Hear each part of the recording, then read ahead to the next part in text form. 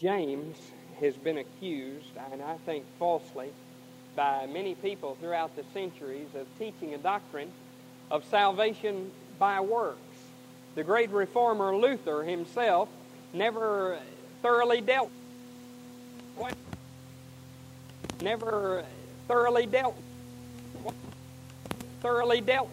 the book of James in his teaching and his writing, for having been do certain things in order to be right with God. In order to be right with God, and having seen the truth of God's grace and been saved freely by His grace, Luther reacted very strongly against anything that sounded like salvation by works. In fact, Luther called the Epistle of James an epistle of straw, and didn't even think that it belonged in the Bible, which would demonstrate to us that anybody can be wrong sometimes.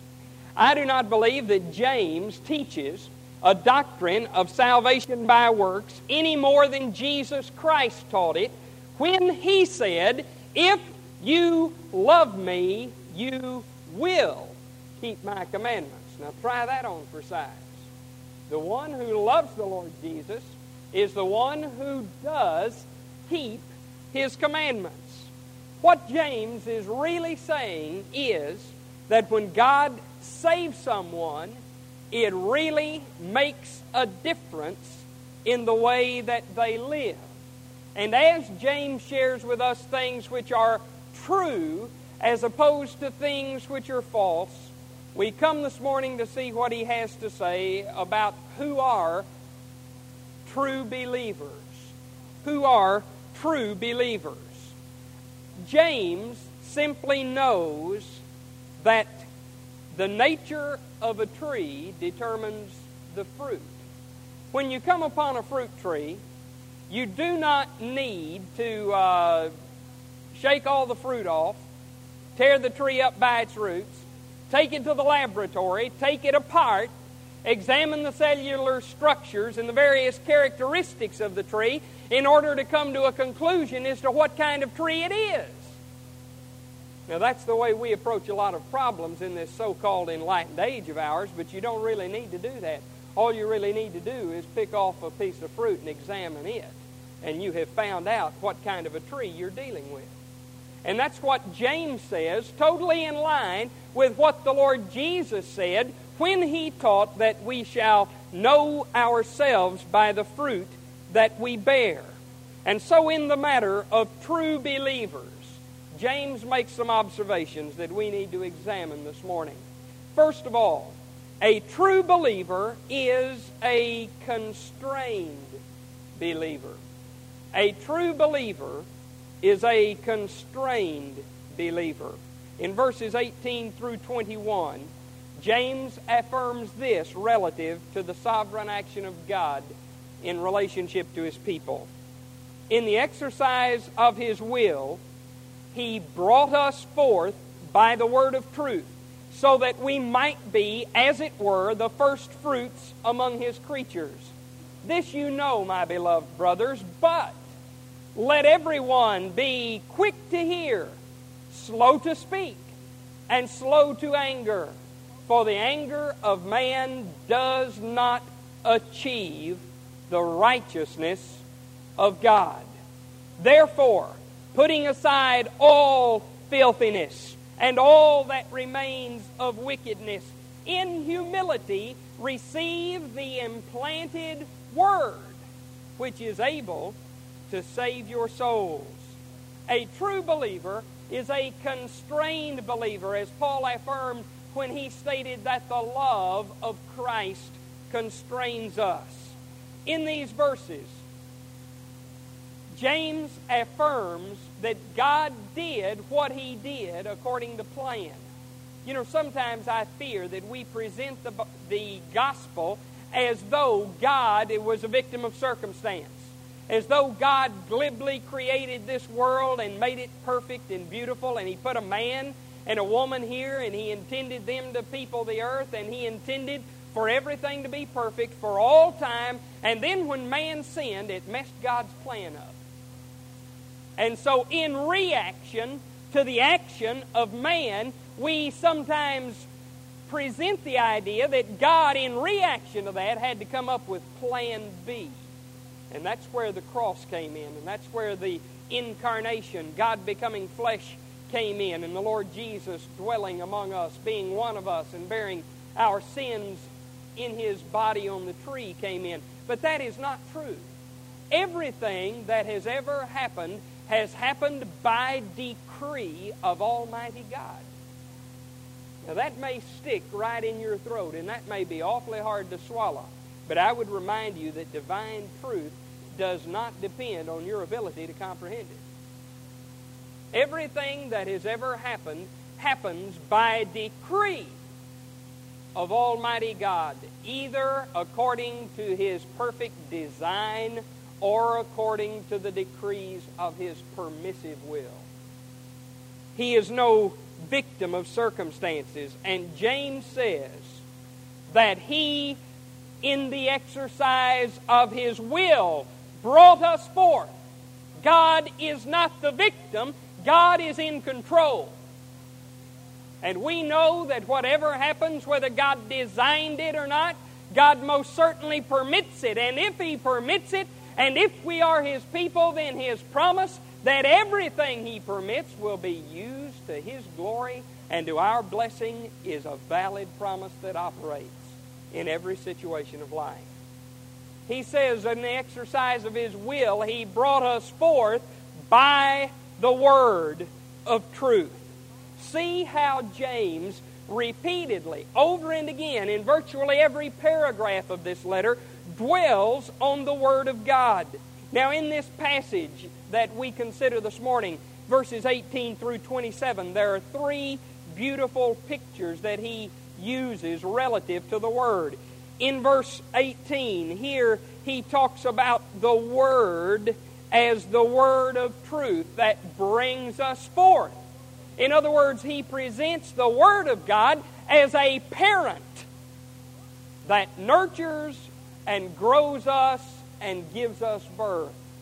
In verse 21, he talks about the implanted Word or the engrafted Word or a seed that grows within us and prepares us. And then down in verse 25, which we shall get to in a few moments in the message, but the illustration here is that of the perfect law of liberty being like a mirror, that when we look into it, it reflects what we are, for us to see and to understand what we are. The mirror that helps us be clean and pure by an understanding of what we are with the grace of God on our lives. In verses 19 and 20, James is talking about God's Word. Now this is good advice here. He says in verses 19 and 20, let everyone be quick to hear, slow to speak, and slow to anger. Now that's good advice.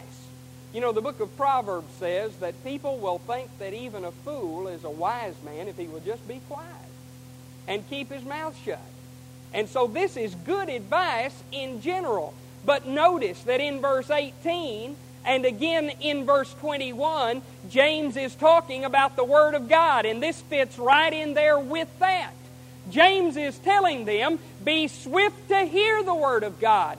Be slow to speak contrary to the Word of God. Be slow to be angered by the Word of God. For the anger of man does not produce or does not achieve the righteousness of God. Now, you know, it is a very brazen act to be mad at God. And when you are angered by the Word of God, whether it comes as you read or study, or as you are taught in a Bible study or in the Sunday school, or as you sit under the hearing of the preaching of the Word of God, when you are angered by the Word, you are angry at no one but God. Occasionally it still happens to me, but when I have not totally lost control of my senses, I realize that it is not the best of all possible courses to get mad at God. It takes a great deal, and I would not call it courage. I suppose I would call it stupidity to get mad at God. James says, let us be swift to hear the Word of God. What is the proper reaction when we are angered by the Word of God? Recognize that the convicting power of the Holy Spirit has laid His finger on our sins. Confess it, repent of it, and get over it. Be swift to hear it. Be slow to speak contrary to it. Be slow to be angered by it. He says then, as I mentioned before, that He brought us forth or begat us by His will, knowing the cost before He ever did a thing relative to the human race, knowing that it would cost Him His Son. God brought us forth by the word of truth. J. Wilbur Chapman is a name which some of you may recognize. You needn't nod because that might date you, because Dr. Chapman has been gone for a good long time, but he was a very famous and a very outstanding Methodist minister of another generation. And Chapman relates in one of his writings how at one point in his pastoral ministry, he was approached by a church member who wanted him to quit being so explicit in preaching about sin. And Chapman said to the individual, well, do you mean that you don't want me to call sin, sin? He said, well, you need to preach against sin, he said, but if you keep being so explicit, and if you keep calling it sin, it's going to make people want to do it. Well, now, Chapman said to himself, I could have told the individual that that was a perfectly stupid statement. However, I didn't do that, but I did this.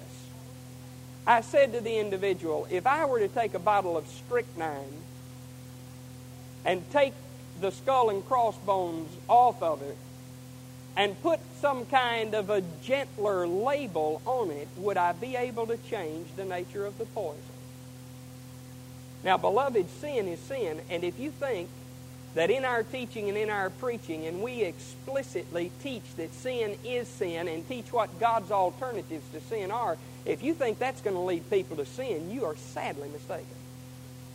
I've got news for you. The enemy of God, the devil, doesn't need our help to tempt people to sin. But they desperately need to know what God says about it. And they desperately need to know what God's alternatives to it are. Sin is sin, and changing the label will not change the poison. Sin is not a mistake. Sin is not making the wrong choice. Sin is not just doing something that you ought not to do. Sin is rebellion against Almighty God. It is a declaration of war on the grace of God. It is a stomping into the dirt beneath your feet of the blood of Jesus. And it grieves the great heart of God when we sin. And James must agree with that philosophy, for he says in verse 21, therefore, putting aside all filthiness and all that remains of wickedness, in humility receive the implanted word which is able to save your souls.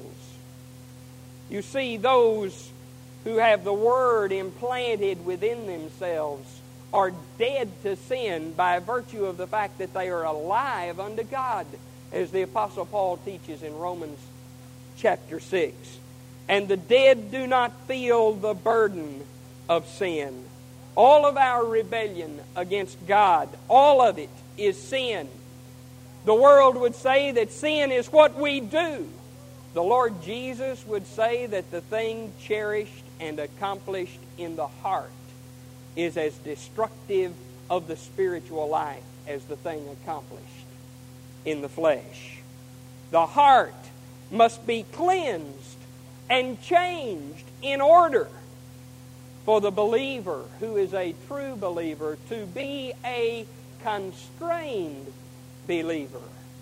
We must cleanse the heart, not just change the outer garment. And then in verses 22 through 25, a true believer is a constructive believer. A true believer is a constructive believer. You know, it does not take any talent to discover problems. It doesn't take any talent at all. If success in any field of endeavor depended on the ability of individuals to tear things down, then everybody would be successful. Because anybody can do that kind of thing. But a true believer is a constructive believer. James says this, beginning in verse 22. But prove yourselves doers of the word, and not merely hearers who deceive themselves or delude themselves. For if anyone is a hearer of the word and not a doer, he is like a man who looks at his natural face in a mirror. For once he has looked at himself and gone away, he has immediately forgotten what kind of person he is.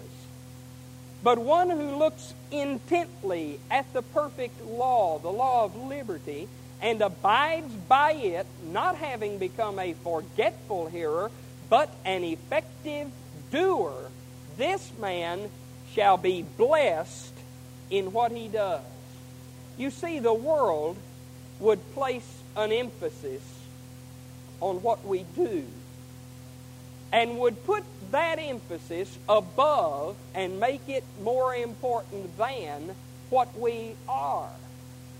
And the devil has got a Christian exactly where he wants the Christian to be if he can get the Christian to be consumed with zeal for what he does, with no direct relationship to what he is. You must be what you ought to be before you can truly do anything of service to God.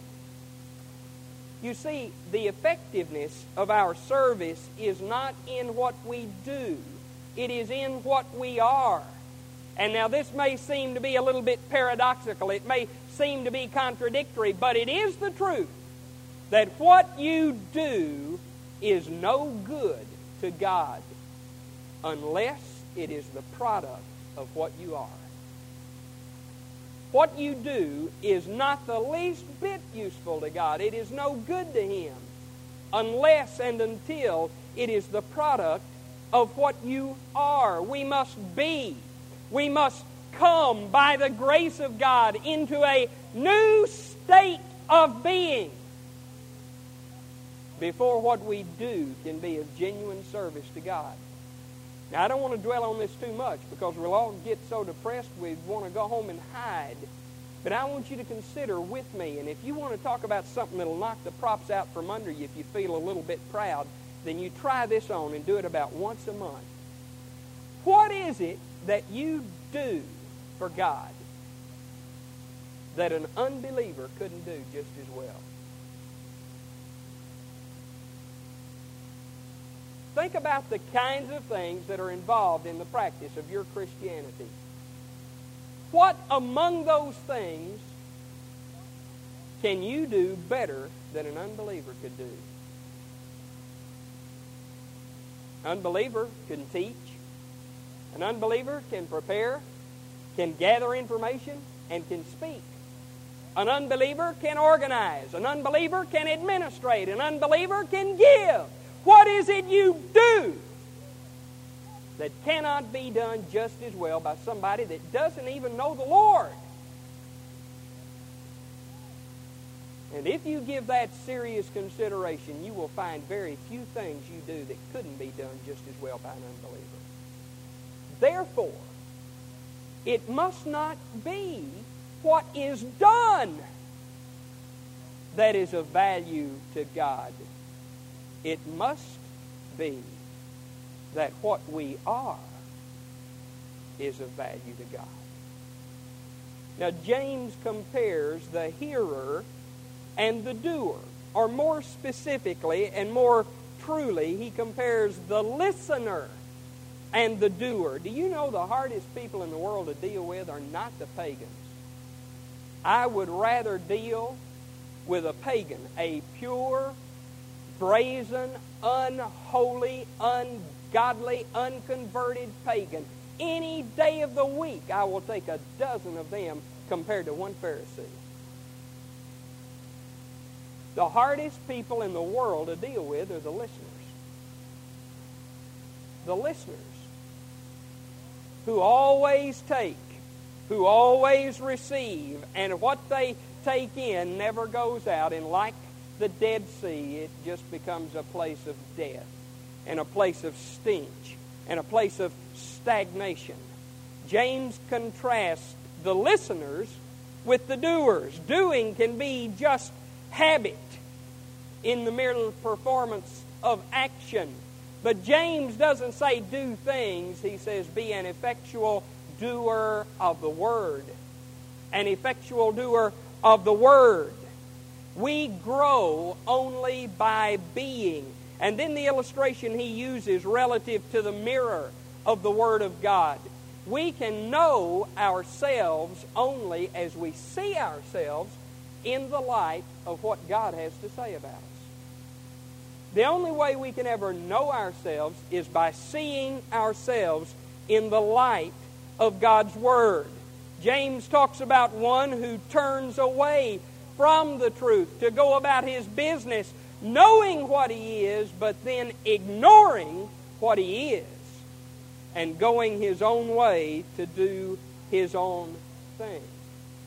Our spiritual experiences are never complete without the doing.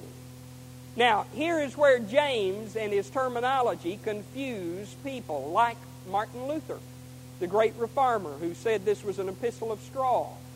Experience with the Lord is never complete without the doing. Luther is not saying, or James did not say, as Luther thought, that all you have to do is do the right things and you'll be right with God. Not at all. What James says is that if you're right with God, it will make a difference in the way that you live. Spiritual experiences are never complete without the doing. Spiritual blessings are never complete without the doing. Hearing the Word is not complete without doing the Word. And knowing the truth is not complete without doing the truth. Only as we are, and then as we do what we are, is God honored. If I hear and do not do, James says I am merely a listener, a destructive individual, rather than a constructive believer. And not only is a true believer constrained by the love of God and the Word of God, not only is he a constructive believer who does what he is, a true believer is a controlled believer. A true believer is a controlled believer. James says in verses 26 and 27, if anyone thinks himself to be religious and yet does not bridle his tongue, but deceives his own heart, this man's religion is worthless. This is pure and undefiled religion in the sight of our God and Father, to visit orphans and widows in their distress, and to keep oneself unstained by the world. James says an individual may seem to be religious. He may perform what appears to be his duty. He may live within the confines of ethical behavior, but the purity and the usefulness of our religion depends on our motivation. Why we do what we do and where the motivation comes from. James again is stating that the love God has shown to us will show itself to other people. The love that God has shown to us will show itself to other people. Now, James has a great deal to say about the tongue. He mentions it here. And then later in this letter, he really tees off and takes off on the use of the tongue. We would say that when we are angry and we lose control, we say things that we do not mean. James would say the one who cannot control his tongue says exactly what he means. He just was not able to restrain himself. The one who thinks himself to be religious and yet does not bridle his tongue deceives his own heart, and his religion is useless or worthless. That is what James says relative to the use of the tongue. Beloved, when it is you or when it is another person, and I encourage you for sake of self-interest to leave the judging of others to God Almighty. But whenever you find yourself that whenever you open your mouth, bitterness, ugliness, negativeness, and all of that kind of stuff just flows out, that's because that's what you're full of. And you know, it may surprise you, but normally folks are not really interested in what you don't like. Because there are very few things in this world that are designed solely and specifically to please any one or two of us, and that's the purpose of what they are. You know, there isn't anything in this book, there isn't anything that God has ever told us that indicates that the church ought to please anybody but God. And when God's pleased and you're not, you need to adjust your pleaser to coincide with God's pleaser. The one who doesn't control the tongue deceives only himself. And his religion is worthless because a true believer is a controlled believer. A controlled believer.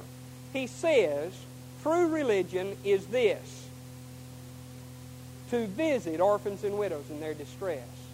Now, the word visit is the word shepherd. It is the same word used in John chapter 21 when the Lord Jesus told the Apostle Peter, if you love me, shepherd my sheep. Tend my flock. Shepherd my sheep. It means to look after carefully. And you know, we have become so wooden and so literalistic in our approach to the Bible, and we have begun to so worship ink and paper that we take, without considering the context of what it means, we think that if we go see people regularly, now when you get there, you may open your mouth and spill out the awfulest mess of negative garbage that anybody ever heard, but we think that if you go see somebody and talk about everybody that doesn't go see them, that that's pure religion. Guess again. Pure religion and undefiled is this: to shepherd the widows and the orphans in their distress. That is, to look out for their best interests. And it is not in anybody's best interest to hear a bunch of garbage. And I would encourage you, do not think it a compliment when somebody, quote, confides in you. That means they don't consider your ears any better than the garbage can at home they dump the trash in. And I don't know about you, but I've got better things to do than sit around and be a garbage can. Pure religion and undefiled is this: to shepherd the widows and the orphans in their distress. And James addresses this command to all of us, to the whole church. Love shows itself. John Wesley, the founder of the Methodist movement, along with George Whitefield and the brother of Wesley named Charles, is reported that during his days leading the Methodist work on the American frontier, as the young preachers would come back from their wilderness assignments and riding their circuits, Wesley always wanted to know two things. He would ask the young men, first of all, did anybody get saved? And secondly, he would ask them, did anybody get mad? And Wesley would then say to the young man, if you've been out preaching all of this time and nobody got saved and nobody got mad, God probably never really called you to the ministry in the first place. I thought of that illustration as I thought of what James here says, as he says, let everyone be swift to hear the word of God, slow to speak against the word of God, slow to be angered by the word of God. Why is that? Because of who a true believer is. A true believer is one who is constrained by the Word of God and the love of Christ. A true believer is one who is constructive and not destructive. A true believer is one who is controlled and directed and dominated and moved along day by day by the control of the Holy Spirit of God and by shepherding of people who need it. And the Word of God always leaves us with a question. And the question which so loudly it asks us today, every one of us alike, is this: are you a true believer?